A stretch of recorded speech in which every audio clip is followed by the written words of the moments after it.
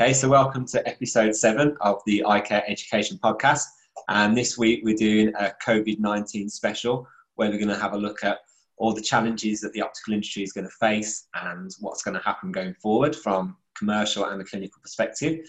So we've got 3 special guests as well as Peter, our usual guest, all independent practice owners. We have Nicola Gatehouse from Ball and Gatehouse Opticians. We have Nick Rumney and we have Brian Tompkins as well.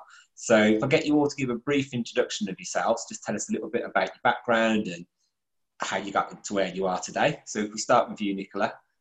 Okay, so I've had my practice now for about 5 years. I own it with my husband, who's an optometrist, so I'm a dispensing optician. Prior to that, I was Vision Express for 15 years, and prior to that, I was 6 years in Melson Wingate, which is like a sort of a larger independence that doesn't exist anymore.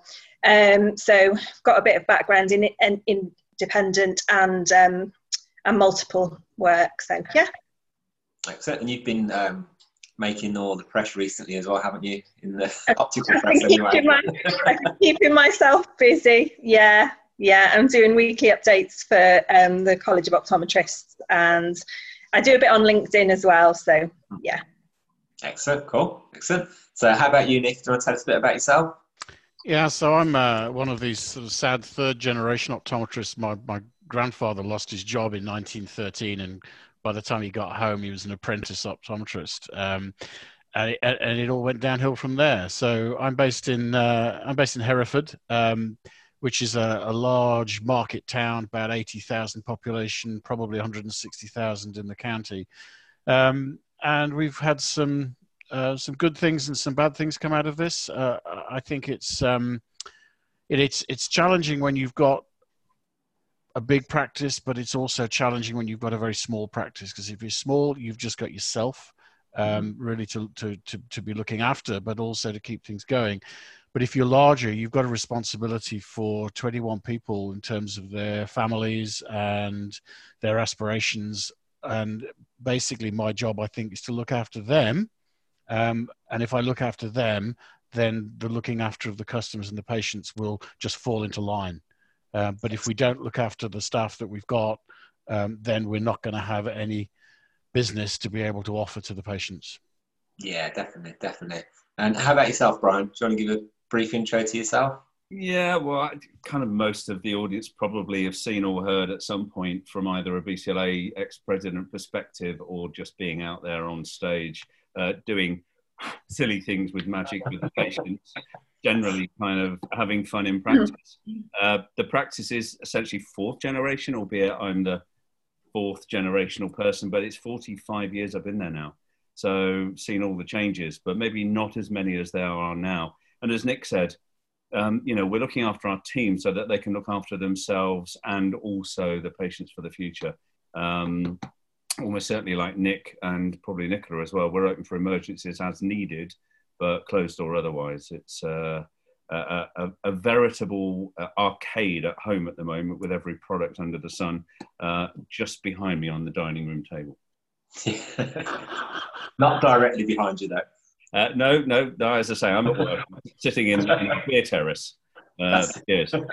That's where the beer comes from. Definitely. So obviously the situation we're in is quite unprecedented in terms of how it's affecting the whole economy. But obviously optics, with the nature of the industry that it is, it's going to take, it's going to cause a lot of changes, isn't it? So what are your views on sort of short term and kind of the exit strategy from when restrictions start to lift? How do you think that's going to pan out? Who do you want to go first? Any of you, really. Just jump in. We're kind of already in place with Dr.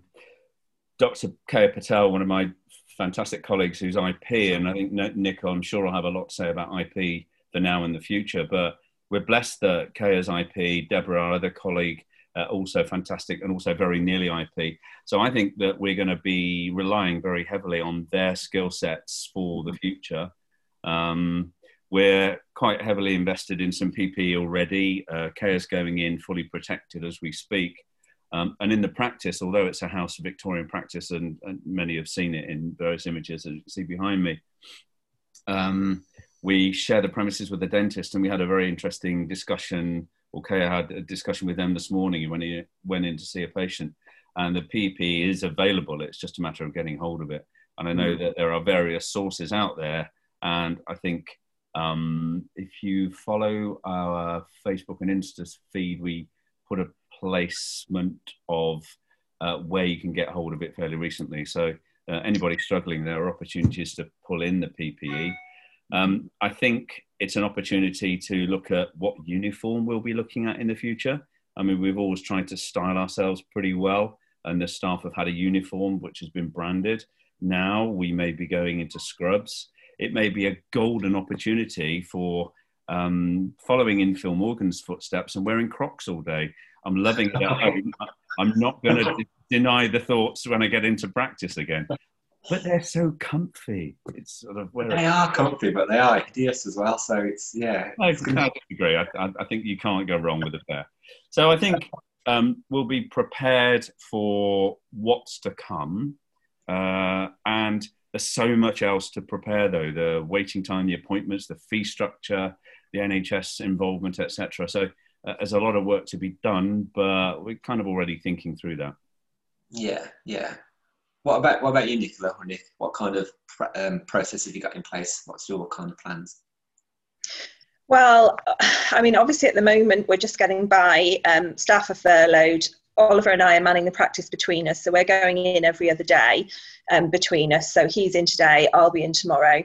It gives you a good opportunity to have a good think about what we are going to do going forward, because no doubt things are going to have to change.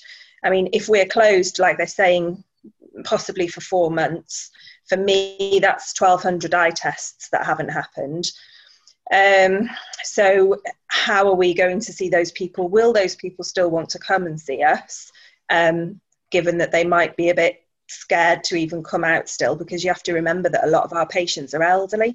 Some of them, I have a huge diabetic presence in my shop, lots of diabetic people, so that's going to be a challenge for us as well.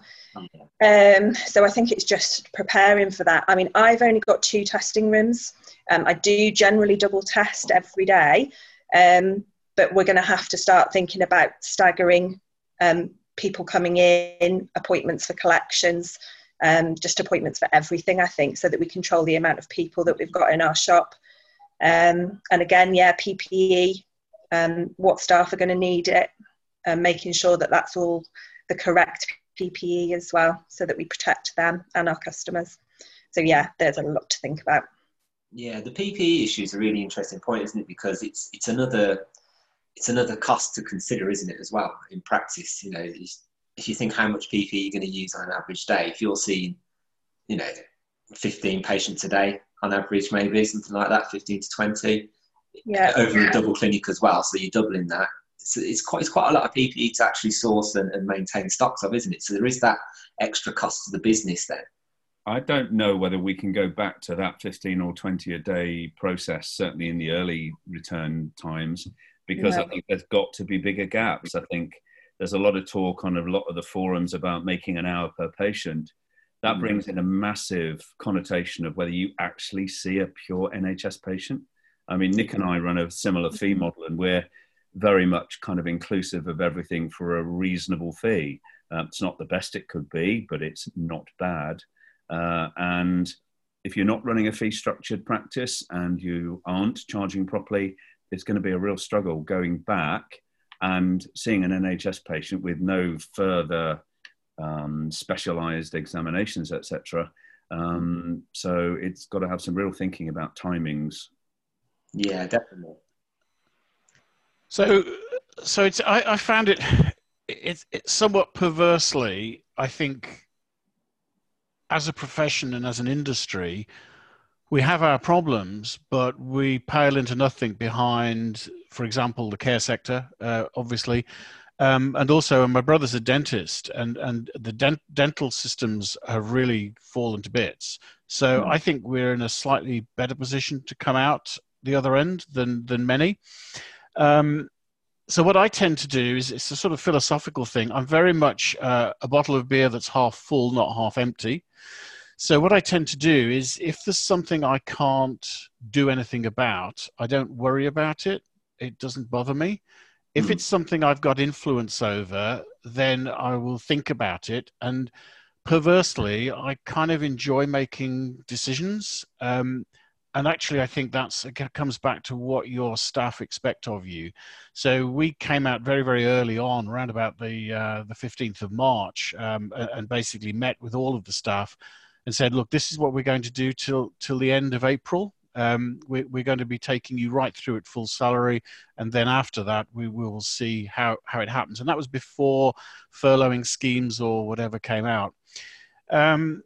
So I think Brian's point about how we structure things, because we're a practice that relies a lot on automation and equipment, that actually lends itself to the theatre of disinfection and cleanliness. Now, in the past, we've used it as theatre of, look at the quality of examination that I can do, look at these retinal pictures, look at this, look at that. But here it's going to be, I'm not going to be using one of those dirty trial frames anymore. I'm going to be using this phoropter, which I can wipe down. We're going to be using a lot of Optos, for example, we use pretty much all the time anyway. So that's easy to keep wiped down. We're going to have a long, hard, cold look at visual fields, because you can't clean a bowl. And that is a real unpleasant environment. But there are systems. There's a system come out from Melbourne that uses an iPad that does fields. So we've already got that. We're using it for domiciliaries, so we can move on with that. And then I think the other thing we need to look at is be a little bit more radical. If we did our normal sums, we'd probably have about 45 eye exams a day, and probably about 25 dispensing visits. So you're looking at the best part of, what would it be? 70 odd patient visits in a day. So something like that. If you divide that into an 8-hour day, you're looking at 10.5 patients an hour. And that's really going to be very difficult to stratify. So we're looking generally at opening from maybe 7 till 7. And running 2 shifts. So we'll run 7 till 11, and then we'll run 12 till 7. And if we do that, and if we drop our numbers just a whisker, what we'll find then is we're down to about 5 or 6 an hour. And 5 or 6 an hour, when we've got 2 floors, makes it viable. Dispensing, we are already the style of practice that you don't really browse in our practice. We bring you the frames, and we bring them already in like a jeweler's on a nice leather tray. And so you can see that they're going to be handled like a jeweler would, with perhaps cotton gloves to handle the frames, but then they all get cleaned before they go back. So we're going to be going out of our way to make a theatre of disinfection, sterilization, and cleanliness. It's almost like seeing members of staff walking around like your average OCD person with a little bit of cloth in their hand, wiping everything as they move around the building. They're going to expect that as a minimum. I think one of the other things we will do is we won't start off with written recalls or with email recalls. I think we'll be phoning people one by one. We're going to stratify by analyzing our database and looking at, well, okay, who are the high risk eye disease clients that we need to see first? Number 2, who are our high priority direct debit patients? We need to see them because they've hung on. And in many respects, we're about, probably like Brian, we're about 28% of our patient base pays by direct debit. And they've genuinely hung on. We've only lost 2 patients who've said, I'm not going to carry on paying my direct debit whilst you're unable to see me.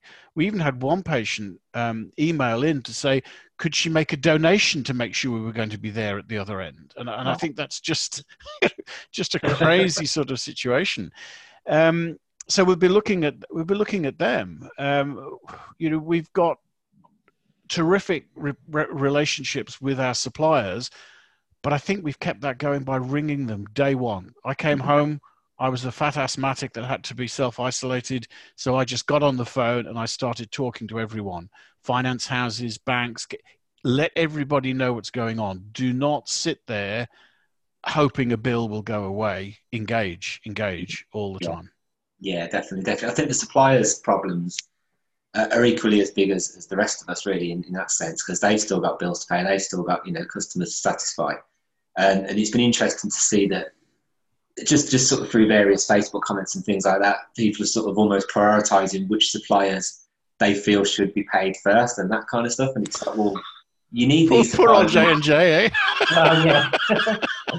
But some obviously the bigger, obviously J&J's and all those kind of companies, they're obviously in a much better place to survive. But you think a lot of these independent frame suppliers and the smaller suppliers, the smaller run businesses, they rely on the practices as much as the practices rely on their support as well. So it's difficult to have to prioritise who you're actually going to pay next and what impact that's going to have on the industry.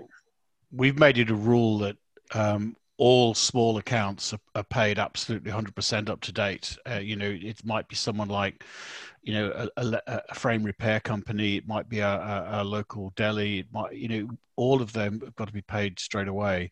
And I think, Nicola, you're probably in a position of coming at it from a dispensing background. You're going to be talking to a lot of small suppliers, just the odd £200-400 bill every month. It's going to be enough to keep them going, and they might need it more than we need it. We've all got to come out of this the other side. We've got to come out of it together. Yeah, definitely. So what were your thoughts on that then, Nicola? Is that something you'd agree with?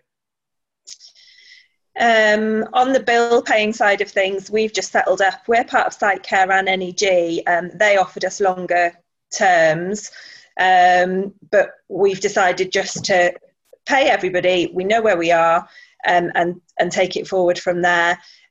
We've got our biggest outlay is Optimap. We have Optimap. We've just signed another 4-year deal with them. So they very kindly have waived our 3 months, and they're adding it onto our term, a bit like what mortgage companies are doing. So that's good. So that's because we still need Optimap. Obviously, we're seeing essential eye care, so we do need the Optimap, but obviously it's not getting covered, the bill for it. So that was a great help. But yeah, going forward, I really do feel sorry for some of the smaller frame companies. Some of them I deal personally with the people that own the business, and they are going to struggle. Yeah.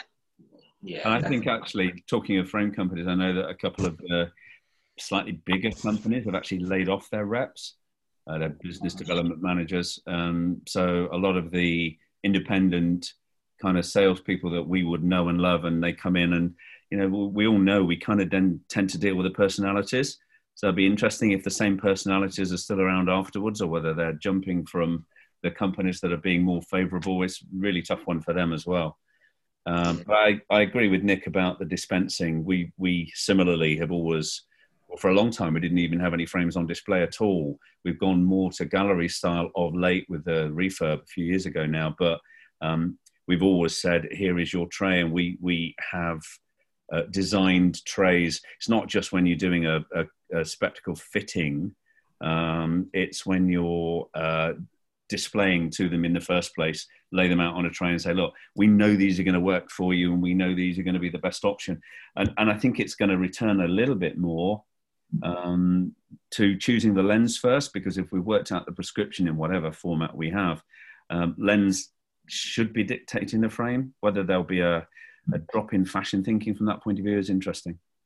Yeah. The other thing that was giving me some thought as well is, I think people are going to come in different categories. Nicola's already pointed out that a large proportion of our patient base are elderly.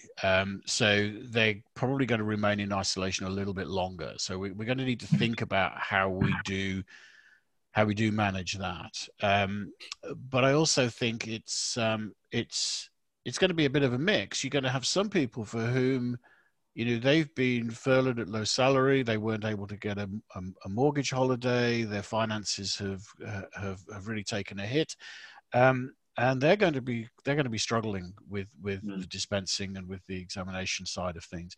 But on the other hand, if it's anything like you or I, where we've not been driving the car, it's sitting there with a full tank of petrol, and you know, we're probably making more out of the cupboard than we are buying from the supermarket. We've actually got more disposable income. And I think people after 2 months out, 3 months out, they're going to want to treat themselves. They're going to want to feel good about themselves. And I think the other thing in terms of particularly spectacle frames is something that is high quality and fitting better, that doesn't require continued adjustment and pushing back on your nose, and it retains fit. And there's no doubt that when you put a high quality frame on, the fit is generally better. That actually lends us down the route of, well, you're not touching your face all the time. So I think part of the things that we've never ever thought of in dispensing before will now become part and parcel of the conversation that we have. I think one of the key things is going to be, well, you know, we've always been very encouraging of the idea that you must have a second pair. We don't call them a spare pair, we call them a second pair. And one of the big things about the direct debit plans is that it encourages multiple dispensings. So we have, you know, so you had a pair last year, we'll have a pair this year.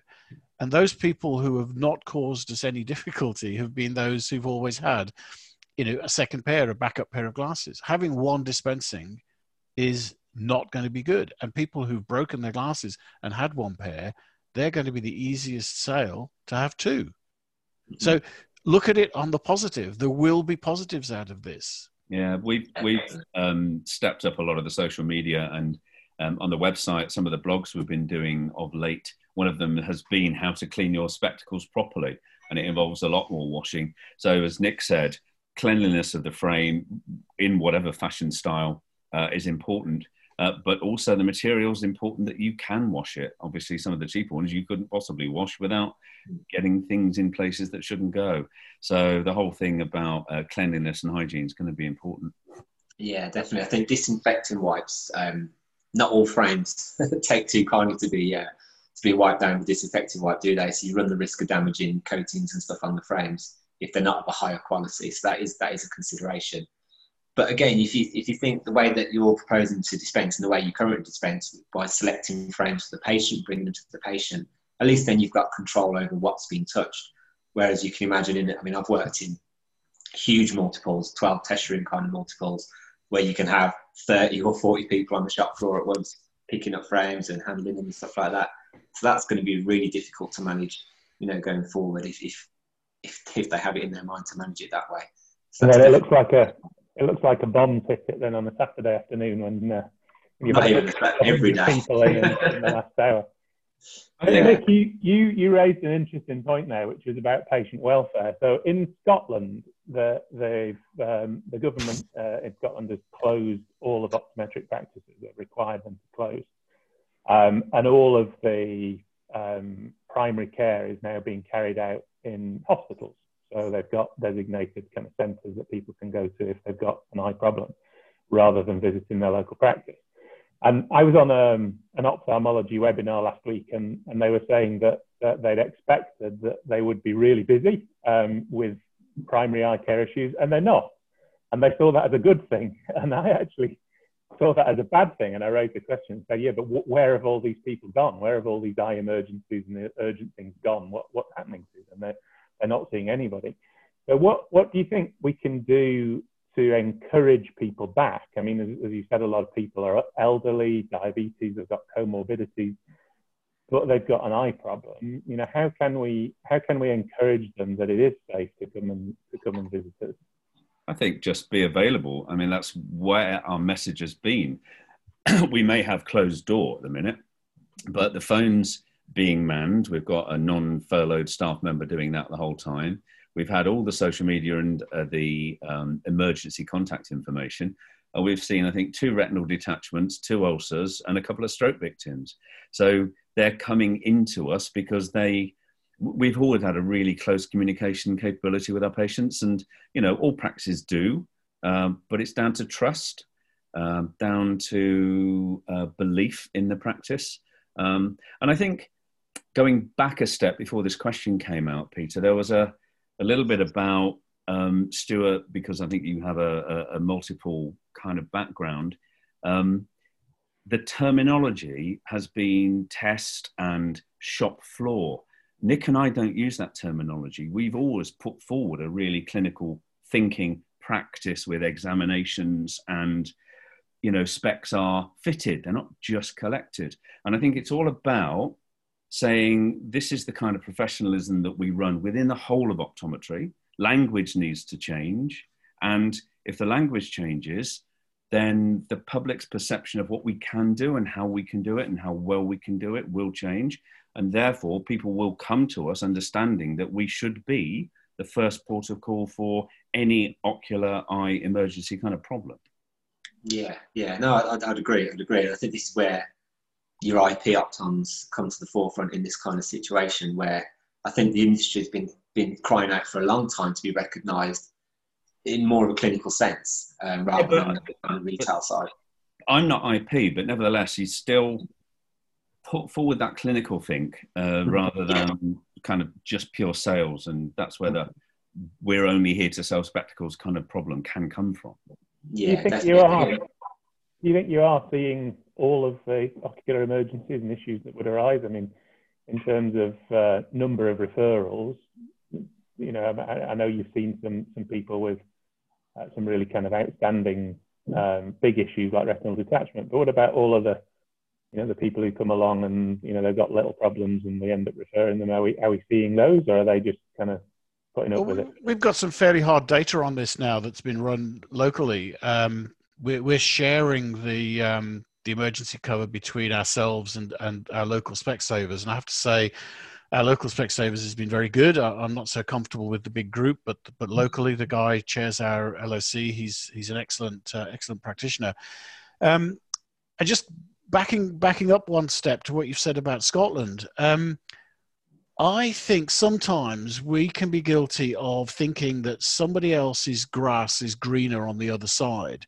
Now, we've been given the opportunity to carry on running this emergency and essential service through our practices, through those practices that have remained open, like Nicola's, Brian's, etc., and our local teams. We haven't been obliged to move into some corporatist type of approach that they have in Scotland. So I think that's an advantage for us being able to bounce back. We have been seeing those emergency patients. So in the gap between, say, 24th of March, the 15th of April, there were just about 90 presentations to us.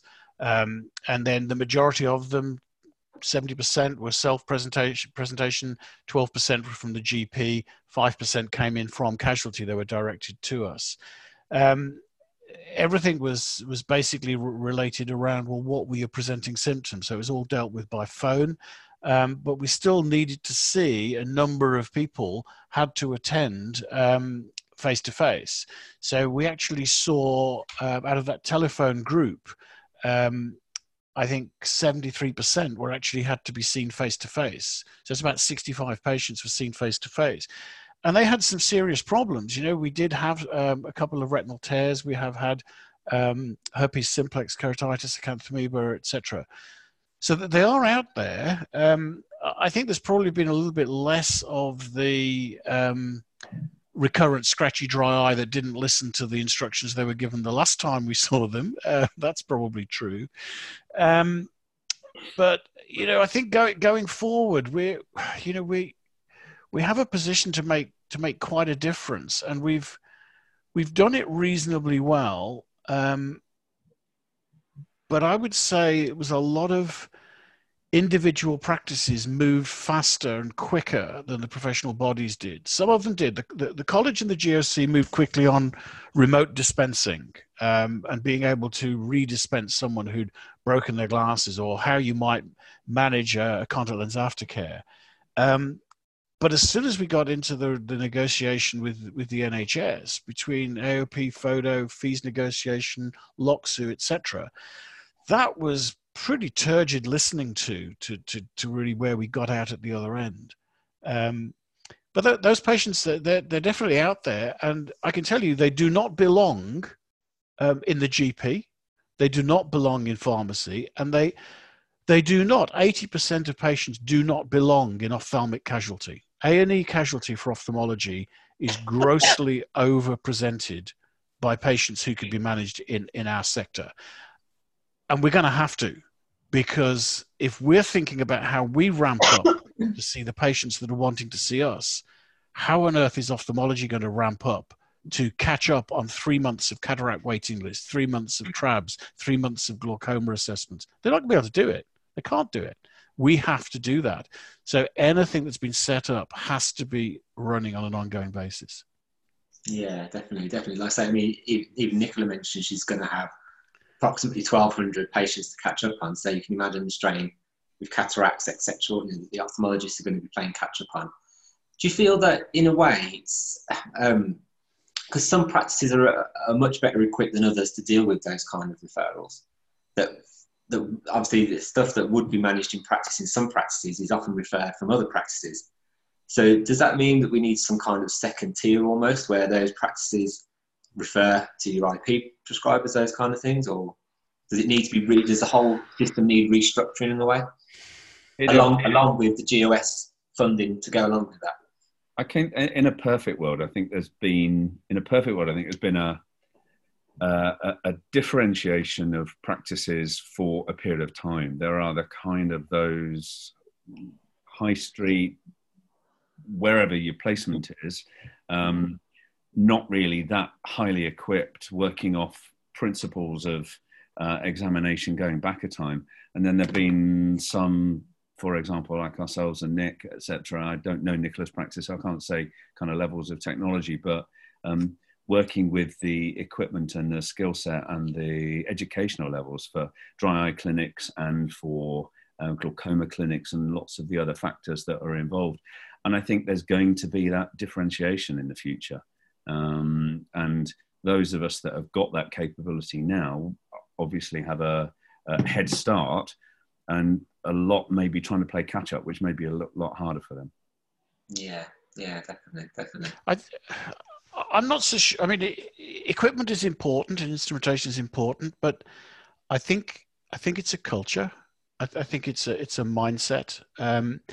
And if you look at the regulations, then back in 2000, the regulations changed that removed the obligation on an optometrist to have to refer a disease process. And actually for a DO at the same time, you could see somebody, make a call on what it is and hang on to it. And that's actually the culture set that we need to move into, not being able to refer something. Now, I saw something on LinkedIn yesterday, and it was no names, no pack drill, but it was an OCT scan of somebody's retina. Somebody had approached the practice.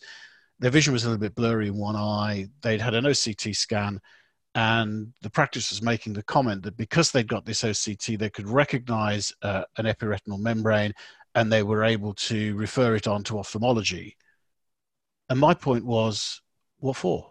Why? There's no treatment. It's not a sight-threatening condition.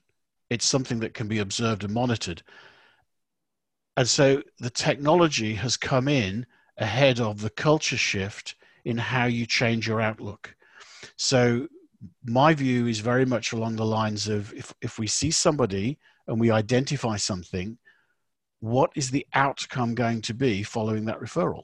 I mean, nobody now refers in people with early stage cataract if they're not symptomatic and need it doing. Many of us don't refer in people who are ocular hypertensives for a similar reason. You have to be prepared to actually take a decision and perhaps monitor something, perhaps not refer.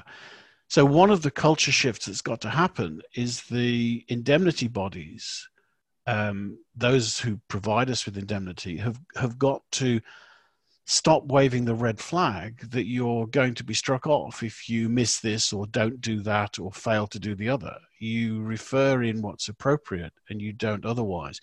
Once you've made that culture shift, the next step of moving into more appropriate MEX management or even going on to IP and full-on treatment is easy.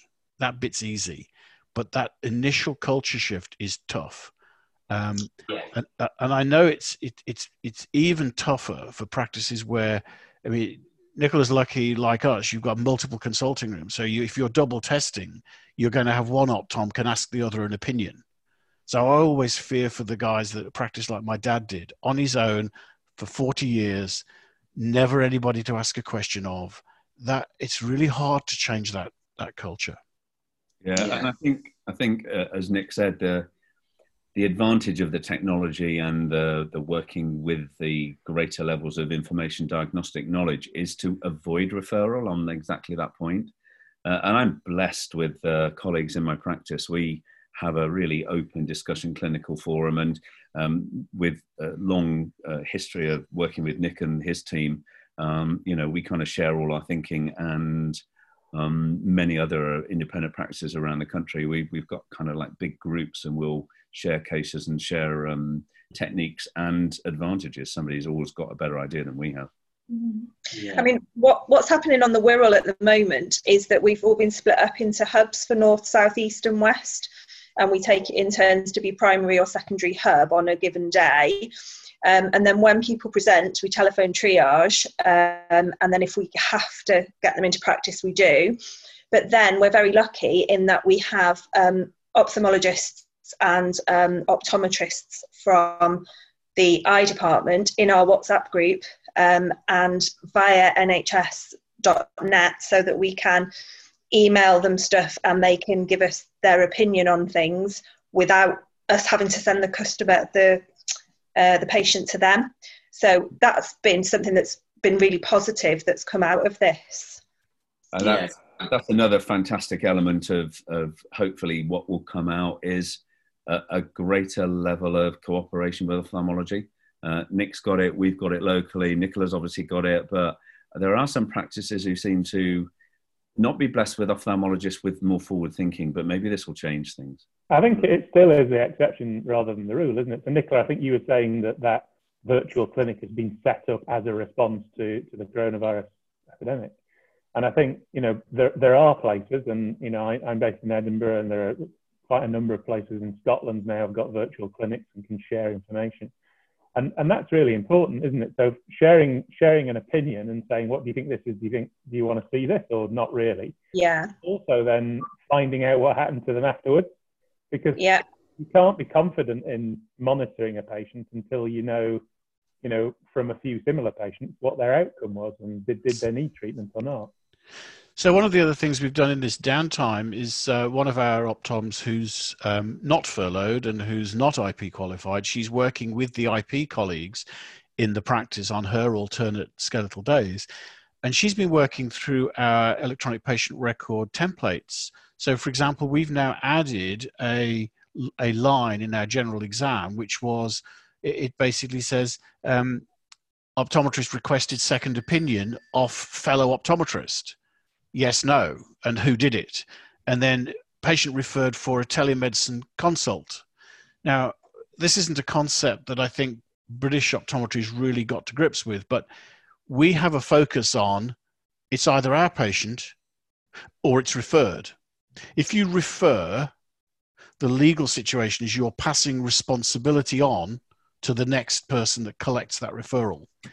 But there is another terminology, and that's a consult. So I'm passing on this information for a consult with you. Now that might be electronically, telemedicine, I might ring you up, the WhatsApp group, there's lots of different ways of doing it. I'm not passing on responsibility for the management of that patient. I'm just asking your supportive information. And then I draw that back in and then I make my decision. And I don't think that concept really existed very much before. We use it quite a lot, particularly with vitreoretinal stuff and things like the interpretation of peripheral lesions that you don't see very often. And I'm sure Nicola's experience with the Optos and the Optomap would have been similar. You see things and you think, well, do they want to see that or don't they? Mm-hmm. So the important thing is not necessarily to assume that you're going to make a referral, but that you're going to make a consult. Now, one of the other elements technically that's becoming available is the ability to integrate clinical records. So, for example, I'm afraid I have to mention a name now, but Topcon have a system that was bought off a Finnish company about 2 years ago called Harmony. Now, Harmony is a cloud-based platform that enables you to upload the raw DICOM images from OCTs and Optos, your PDFs, your JPEGs, your whatever. And so all you would do is send the login details to the receiving consultant, who would log into Harmony and be able to look at that entire record. And they're effectively looking at your actual notes. So it's much better, particularly for the video of OCT, it's much better than just sending one single scan JPEG or something of that nature. And then you can report back within that, and that can be widened out. So it can be widened out to be LOC wide, and in fact, Harmony's looking at going principality wide through Wales as a common platform for the management of the interface between community and secondary eye care. And I think these things are all really positive. You know, we could be seeing a big improvement in how we communicate. One of the very, very early things that happened in this whole crisis was that the NHS suddenly decided that its attitude to information governance was going to be opened. And instead of having everything done under, you know, you've got to be CRB tested, or you've got to be this, or you've got to be that, it all became out what's in it for the patient. You know, can we transfer this information seamlessly? If you go back 2-3 years ago, the AOP was saying you shouldn't communicate with your patients over Facebook. You know, that you shouldn't communicate with them through social media. Well, I'm afraid we did, and the NHS has now said it's okay to do that. And it's any communication vehicle, and Harmony has the beauty of having virtually any OCT, any information gathering. So it's like a global hub for all data. And Stuart, you work closely with the AOS guys, and they're really rising up to the challenge, because the AOS software, as you well know, is capable of even the patient taking their own image. So that's open to the video, telemedicine, consult, remote consult. And we've done had quite a few patients sending in their images of their red eye from a contact lens or from a non-contact lens scenario. And, you know, it doesn't take us much to judge that a sectoral redness is different to an overall redness, and a watery looking eye rather than a pussy eye. So we can diagnose over a lot of the technology that's around there. AOS, I know, are moving forward, and they're going to do some extra work on their software. So, you know, that's another one to be watching out for. It's another one where we can share again with ophthalmologists accordingly. Yeah, definitely. I think having the ability just to share information and have that collective brain amongst, you know, your professionals is one thing. It's amazing, isn't it? And I think we've always had this kind of attitude within the industry where we like to share knowledge. We like to teach each other as well. I mean, you certainly see it at CET with peer discussions and discussion workshop. But even coming through the educational process, you know, from a DO perspective, you have a supervisor. If you're a pre-reg, you have a supervisor. You learn off people in practice, and you go through that kind of like an apprenticeship almost, don't you, in that sense? And it is that learning off each other that sort of progresses the industry forward. Definitely. So and any and every aspect of into helping our own patients. You know, some of our patients are not local, so we're very happy ringing up somebody local to say, look, this patient's got an issue, can you deal with it, either a spectacle or an eye issue that may be there. And, you know, we've just kind of connected with a local practice who's got their own glazing lab. So we can ultimately, we've always done remote edging and all sorts of things for a long time now, but patients are going to want something a bit more instant sometimes. So helping each other, because he's got to make money the same as we all have.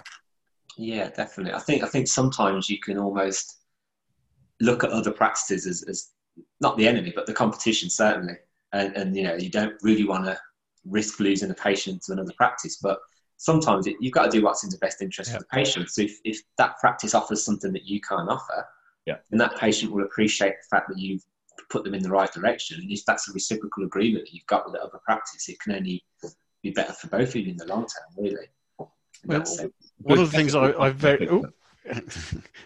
Good technical cough there, Peter, into the elbow. I noticed that. One of the things I rarely do is quote Doug Perkins, but something he said many years ago was about competition, and that your competition isn't necessarily the next optometrist, but your competition is the hairdresser, the florist, the shoe shop, as much as anything else. So we do have to, I think, look at our colleagues as colleagues. We have to look at this in a much more collegiate way. And we've worked very closely with our multiple cousins in our town, not to anybody's detriment.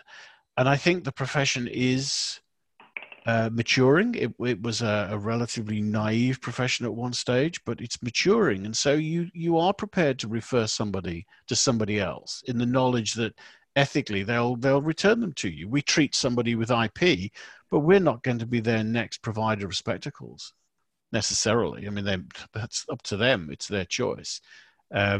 And the same thing happens in terms of spectacle dispensing. It also happens in terms of contact lens practice, that we see people perhaps, we're a little bit more supportive of other, more appreciative of other people's positions, perhaps. Yeah, definitely. Do you feel that there may be a temptation when restrictions are lifted, and obviously we're talking about backlog of appointments and all the measures that you want to put in place to limit the amount of patients in your practice at a certain time, so you can still maintain that high hygiene standards and have longer to clean between each patient and more social distances in practice. Do you think there's going to be an element of some practices who are going to think, I've just spent the last 3 or 4 months taking next to no sales, and now I've got all these people who can't go to the practices? Do you think there's going to be an element of almost greed or that temptation to claw back those last sales and lower those hygiene standards? I think there'll be two things. I think there will be that, and I think there will also be people wanting to big up what they think they've done to the detriment of everybody else. And I think we're seeing that already, and it's somewhat disappointing. I like to see the social media posts that suggest how this is a good thing for patients in terms of how optometry behaves, not how in terms of one particular person or group behaves. I think that's a really important consideration. So going forward, I don't want to see signs of somebody making a bid, for example, collecting up all of the queues and necks, that we can do that for you. Look what a good job we did. In that terrible downtime. I think that would be absolutely counterproductive and would go a long way to undermining the trust that's actually built up in this period. Mm-hmm. Yeah, I'd agree. Not mentioning any names. Of course not. Yeah, I mean, it is a worry. And I think attitudes have changed quite a bit since the lockdown started, because I think from my perspective as a locum, when the lockdown was kind of announced, or when it was building up to being announced, I was working, my main background has always been multiples, but since I've been locum, I've done mainly independent practices. And I think a lot of locums were kind of worried that obviously work was going to dry up, but then it seemed to be the attitude that, well, when we come out the other side, we're going to be busy. There's going to be a big demand and we're going to be a lot busier. But I think there's been a bit of a shift in that now, whereas people are thinking, actually, do we want to be that busy? Do we want to be rushing back to the way we were and taking on that big sort of volume again? So I don't know, it's changed slightly. Can I ask Nicola a question? Mm-hmm. If you had a magic wand going forward, if you got sort of 3 wishes that you could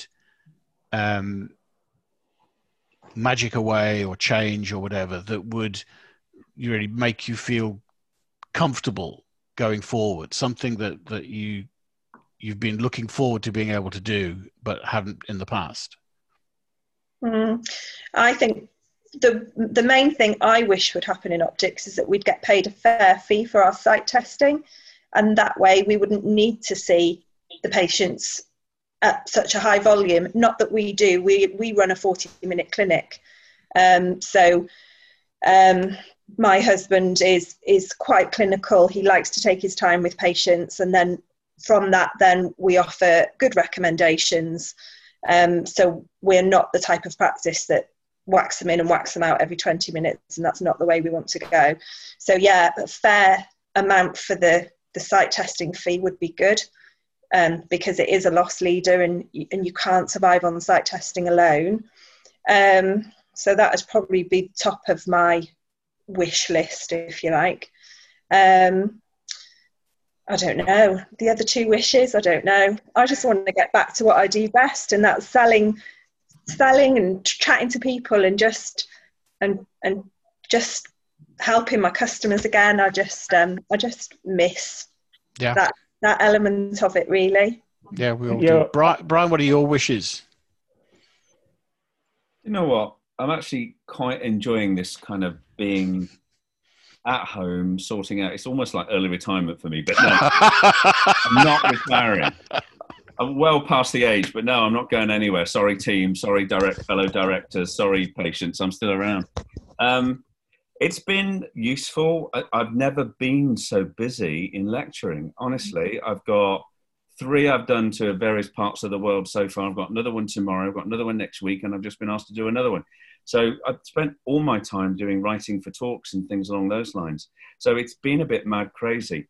As a wish, I just think that I'd like to get back to seeing the patients, just as Nicola. You know, we survive on social interaction. This is another form of social interaction, but it's not as big as a hug.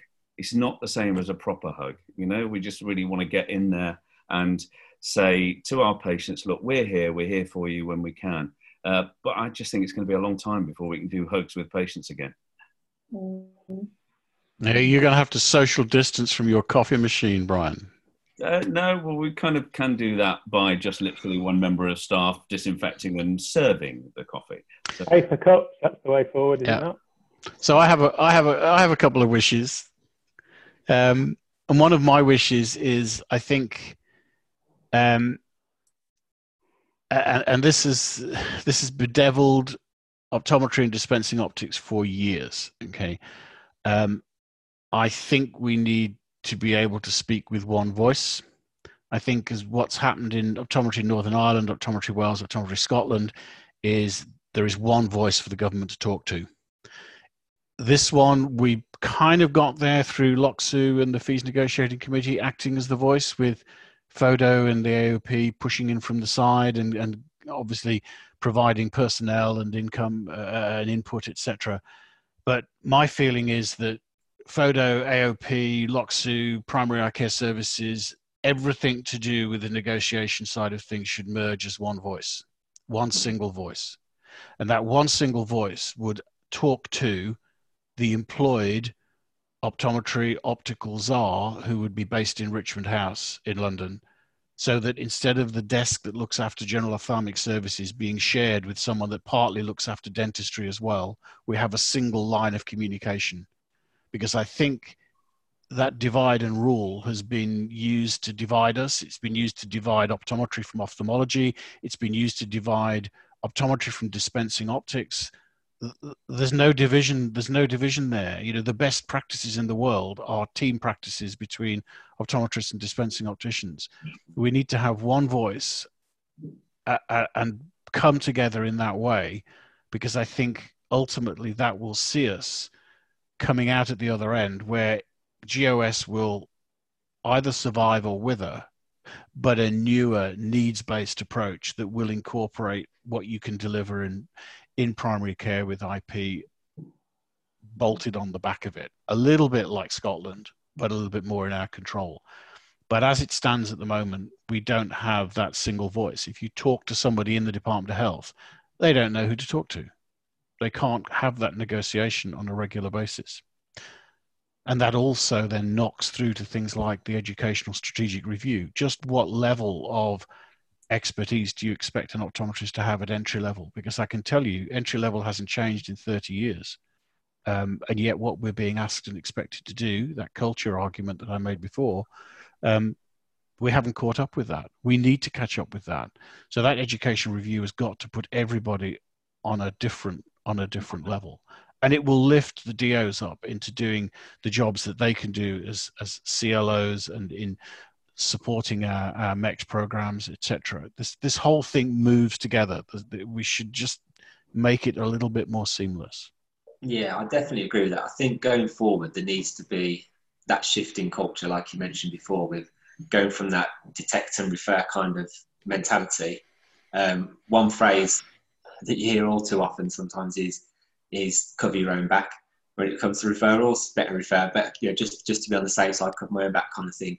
And that attitude needs to change. But like I said, I think the entry level of when people are coming out of optometry school, when people are coming out of dispensing opticians training, it needs to be in a way where they're comfortable and confident to take on those kind of things. We had a Canadian optom on our first episode, who's a friend of mine who studied at Aston. And then when she converted to her Canadian qualification, the main difference was the prescribing element. And she's very much of the opinion that should be incorporated into the UK optometry degree. So people are coming out with that level of understanding. Whether that means the course needs extending slightly or a longer pre-reg, I'm not sure how it would work, but just to have that slightly elevated clinical aspect to it would help out the industry. Nick and I both have, for the last 5 or 6 years now, Nick, I think, 5 years. Shared students from Melbourne and Sydney. We have we have had for the last few years, obviously not this year because they've cancelled out, understandably, but we've had 2 Melbourne and 2 Sydney students. They do a 5-year course and they're auto prescribing right from the word go. And they're super smart when they're coming out. So unless there was a massive university change, then that whole prescribing option isn't going to happen. That the students, bless them, have got barely enough knowledge about contact lenses when they come out of uni. So to add in prescribing and all the other factors, I think would be a bridge too far within a 3-year course. It's just never going to happen. Yeah, it would need to be a longer course, wouldn't it? But I'm surprised nobody's done it yet. I mean, there are so many universities now offering optometry courses, and I'm surprised somebody hasn't just differentiated themselves by saying let's offer a therapeutic optometry course. I mean, every time I look at a new course opening in Huddersfield or Chalfont St Giles or Lancashire or University of West England or wherever it comes up, not a single one has ever done anything any different, is not presenting any level of differentiation. But I don't know that it is insurmountable, because I'll give you an example. My daughter's a first response paramedic in London, so she's been right at the front end from the word go. And actually, we got a lot of our prior information on what was coming down the line about 10 days ahead of what happened to us. So that was really, really helpful. But her course was interesting because it was a degree course in paramedic science. But they basically did in their first year 9 weeks uni, 5 weeks placement in the LAS, then 9 weeks, then 5 weeks. In the 3-year degree that she did, she had 42 weeks contact time out of 52, whereas your average 3-year degree is about 24 to 26 weeks contact time. By the time they moved into year 2, they were 9 weeks placement, 5 weeks uni. So by the time they came out at the end of the 3rd year, they'd been pretty much working near full time. And if you look at the Canadian students and the Australian students, they might do the university degree first year and second year very similarly to where we go. But as they start 3rd year, their contact time is no longer 26 weeks and then a pre-reg. Their contact time is more like 42 weeks for the next 2 years. And that next 2 years is a mixture of different placements. So at the end of it's 5 years in Melbourne, but at the end of a 4-year course, a 4-year OD, they're coming out with those qualifications. So we are approaching it in a typical British way of how would we adapt what we've got to get to where we're going to go? Well, actually, you could do things differently.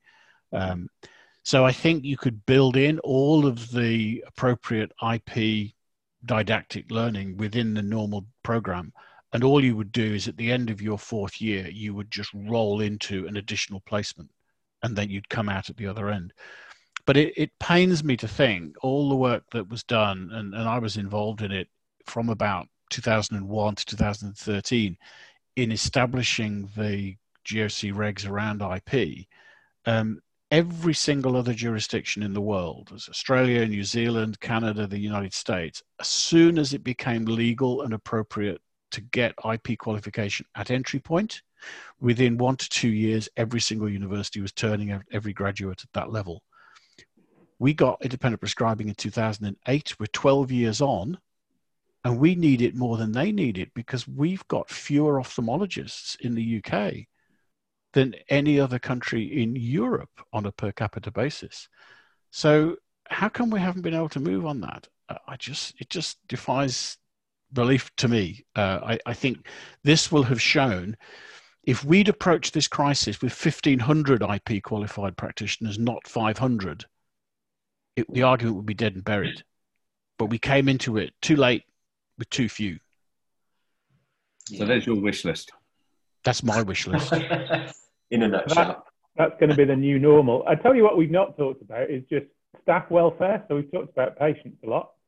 What are you guys with practices doing about staff welfare? I mean, Nick, you already mentioned that you'd kept people on at full salary till the end of April, but are you doing anything to support them in terms of, you know, the new adapting to the new normal, working from home, the stress of dealing with patients, you know, having to wear PPE and all of that? Cake. Yeah. Talking to them. The guys that are furloughing are helping out as much as the people that are working on a skeleton basis. So we've got it's a 2-weekly quiz that we do that rotates around. We're staying in communication. We've got people picking things up, dropping things off, collecting things for people. We've had a 40th birthday from someone who started with us as a 17-year-old school leaver. And that is just gives some degree of continuity that I'm sure Nicola and Brian's practices are very similar. People come to us and stay for a long time. So it's always keeping in touch, listening to them, talking to them, and getting cake delivered. We've got a little bakery that has stopped working but is now doing home delivery. So we've had deliveries of croissants and pastries into the practice with the people that are working. Things like that. Simple stuff. Definitely stopping in touch has been crucial. And, you know, with 4 directors, we're forever chatting, talking, phoning, etc., and just making sure every single patient has different needs. And so any contact normally needs the dispensing side of things and the clinical side, and then the admin of getting products out to them, etc. My son, some of you guys know, is a chef, award-winning chef locally, and he's now in the process of sorting out food for heroes. He's doing 350 meals a day based at the Old Thorpe kitchen where he's head chef, and he's pushing out, and 1 or 2 of the guys of the team are helping him because they're volunteering just to go in there and help. So every aspect of charity work, every aspect of keeping them busy and their minds busy is a good thing. We tried a quiz. They weren't so keen, so we'll have a gin evening instead. It'll be much more successful, I think. Yeah, I think for me it was just a matter of keeping our staff safe. I've got a staff member who has got a husband at home that isn't very well, so the question of keeping the staff in work didn't sit well with me or Ollie. So yeah, they're at home on full pay, and I know that they're safe there, so that's fine. When we do reopen, will some of the older members want to come back? I just don't know, to be honest, and that would be their decision. Because can I promise them safe? I don't know that I can. I don't know. Yeah, it's a big consideration to make, isn't it? And you think a lot of practice, especially the larger practices, if they are having to scale back in terms of the amount of people that they see, are they going to rely on the volume of staff that they need? Are they going to need all those staff members to begin with? So that's always a danger as well, isn't it, coming out of it? That's a tough one. When we went through the last financial crisis, the 2008, 2009 one, I think we went through probably 18 months to 2 years. If anybody left, we didn't replace anyone at all. And we concentrated absolutely unashamedly on the net profit line, the very bottom line of the business. So it was very tight control of overheads, doing what we can on the on the sales and product side. Don't be afraid to put your prices up if you need to do that. But above all, protect your cash is the thing. This is the old phrase that sales are vanity, profit is sanity, but cash is king. And you can be getting yourself into a profitable mode, but you're not recouping any cash. And if you don't recoup cash, you can go back to work and find that the business runs away with you. So key things are, high levels of deposit when people are placing orders. Make sure if you've got the opportunity to pay up front, get them to pay up front. You've got to protect your cash base more than anything else. Don't worry about the sales top line. Worry about the bottom line and the cash in the bank, because that's how you're going to keep your business afloat. So if somebody leaves, it may be their choice. We're not about to ask anybody to go. We don't need to do that. But if somebody leaves, we would probably take stock and say, well, actually, is there another way of doing things? I'll give you another example. We've moved away from an employed bookkeeper running a set of Sage accounts to outsourced bookkeeping running a set of Xero accounts as a different accounts package. And we think that's, again, moving into a different sort of technology where you can scan invoices into the system and they're automatically posted into Xero where it's live on your bank account. I just think we need to grow up a bit as business people as well. Take this as an opportunity to get set up. Yeah. I think the business element's a big one, isn't it? Because I think when you consider most opticians are opticians, aren't they? At the end of the day, they're optometrists and dispensing opticians. They're not necessarily business people. So going into a business where there's so much to consider, it's a big learning curve, isn't it? And I think having that business background, having an understanding of all that kind of stuff is going to be important going forward. Who does your books, Nicola? My husband does the books. Does he? He does. Okay, good for him. Yeah. I'm a big fan of Xero though, Nick. I mean, Xero is, we've been using that now for, I don't know, 5 or 6 years probably. It's so much better than what Sage was offering then. Obviously, I don't know if they've improved since. Not noticeably, and my separate consultancy business we're running through Xero as well. It's amazing how what's come out of New Zealand has been so good in this crisis. The New Zealand PM is my kind of almost superhero. I would follow her to the ends of the earth. I think she's been great. She's excellent. Yeah, she has done a great job over there. I have to give her full credit for that. So, yeah. Well, there's a lot of flu in the sheep. That's the only thing. You have to watch out for that. That is the bulk of the population, though, isn't it? So careful. And I was going to ask Nicola as well. So what's going to happen with the football season? Because you're in the Wirral there. Is Liverpool going to win, or are you an Everton supporter? We're Newcastle in our house. Oh right, okay. So he wants whatever's going to happen because they're being bought out, aren't they? Oh crumbs. Okay, so you're Toon Army up there. Yeah, Toon Army. He's from Newcastle, so. You're not from Newcastle? I'm not from Newcastle. I'm from South Wales. Okay. Yeah. Okay. So, worked in Bristol for 6 years and then moved up here in 2001. So I lived in Liverpool for 10 years. So your heart's with mine in the proper game with the proper shaped ball. Yeah. Yeah, and we want to see an end to this Six Nations. Yeah, we go. I was going to say, will the Six Nations ever end? And I was supposed to be at the Formula One this weekend, but that's not happening either. Okay. That's the way it goes. From my perspective, because I'm an Aston Villa fan, so I'd like the season voided so we avoid relegation. And also, it'd be nice to see West Brom not get promoted as well. So. Oh, my God. West Brom was my team. Wow. You see, when you grow up in Dudley, you're either West Brom or you're Wolves. And you had a couple of outliers that went to Aston Villa. No one supported Birmingham City. No, of course not. Has football got into esports? I mean, I've been watching a few kind of virtual Formula One things, and they did the E-Prix, the Formula E. They did that as a virtual Grand Prix with all of the real drivers in their real cars. Oh no, they've had Wolves beat Liverpool at FIFA on an IT game. And did they have some of the real players actually playing the game? Yeah. Brilliant, isn't it? I think the Wolves player do more of that. They had Wolves the player Grand was Prix really cool. at the Grand National, didn't they? So that was all virtual as well. So. So there was a guy writing the Telegraph 2 days ago about how he dug his Subbuteo out of the loft. So Nicola's too young to remember Subbuteo, and so are you, Stuart. I used to have Subbuteo. I know what Subbuteo is, unfortunately.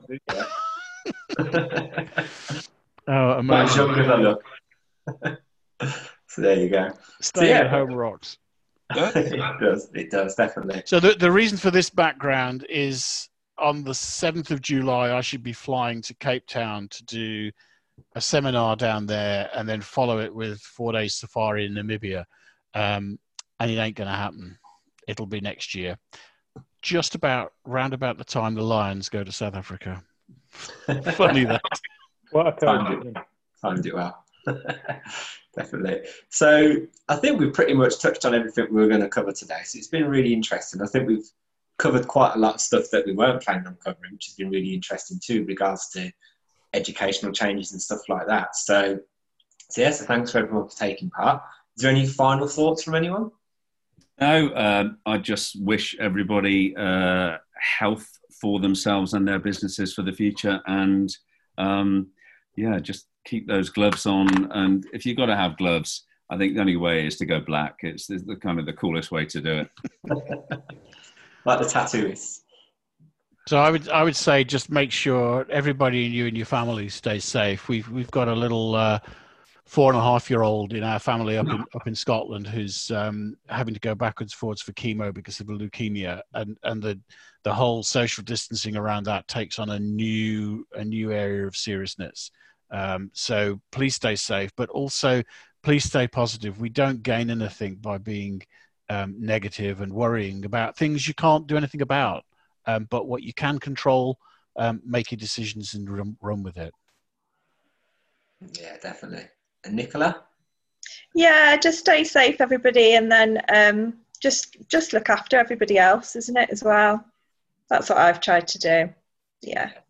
Definitely. And the only thing that when Stuart ends the meeting in a minute, remember to retain that smiley face just right to the end of the video link.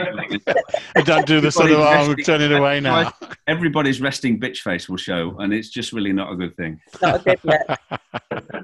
I'm going to tell you I'll stop recording, but I might keep it going for a few seconds after. So we'll see. I'm there. Okay. So thank you, everyone. I will stop recording now. So Brian, did you get that resting bitch face ready? Thank you, everyone. And we'll see you all again soon. Okay. Yeah. Don't pull your shirt up.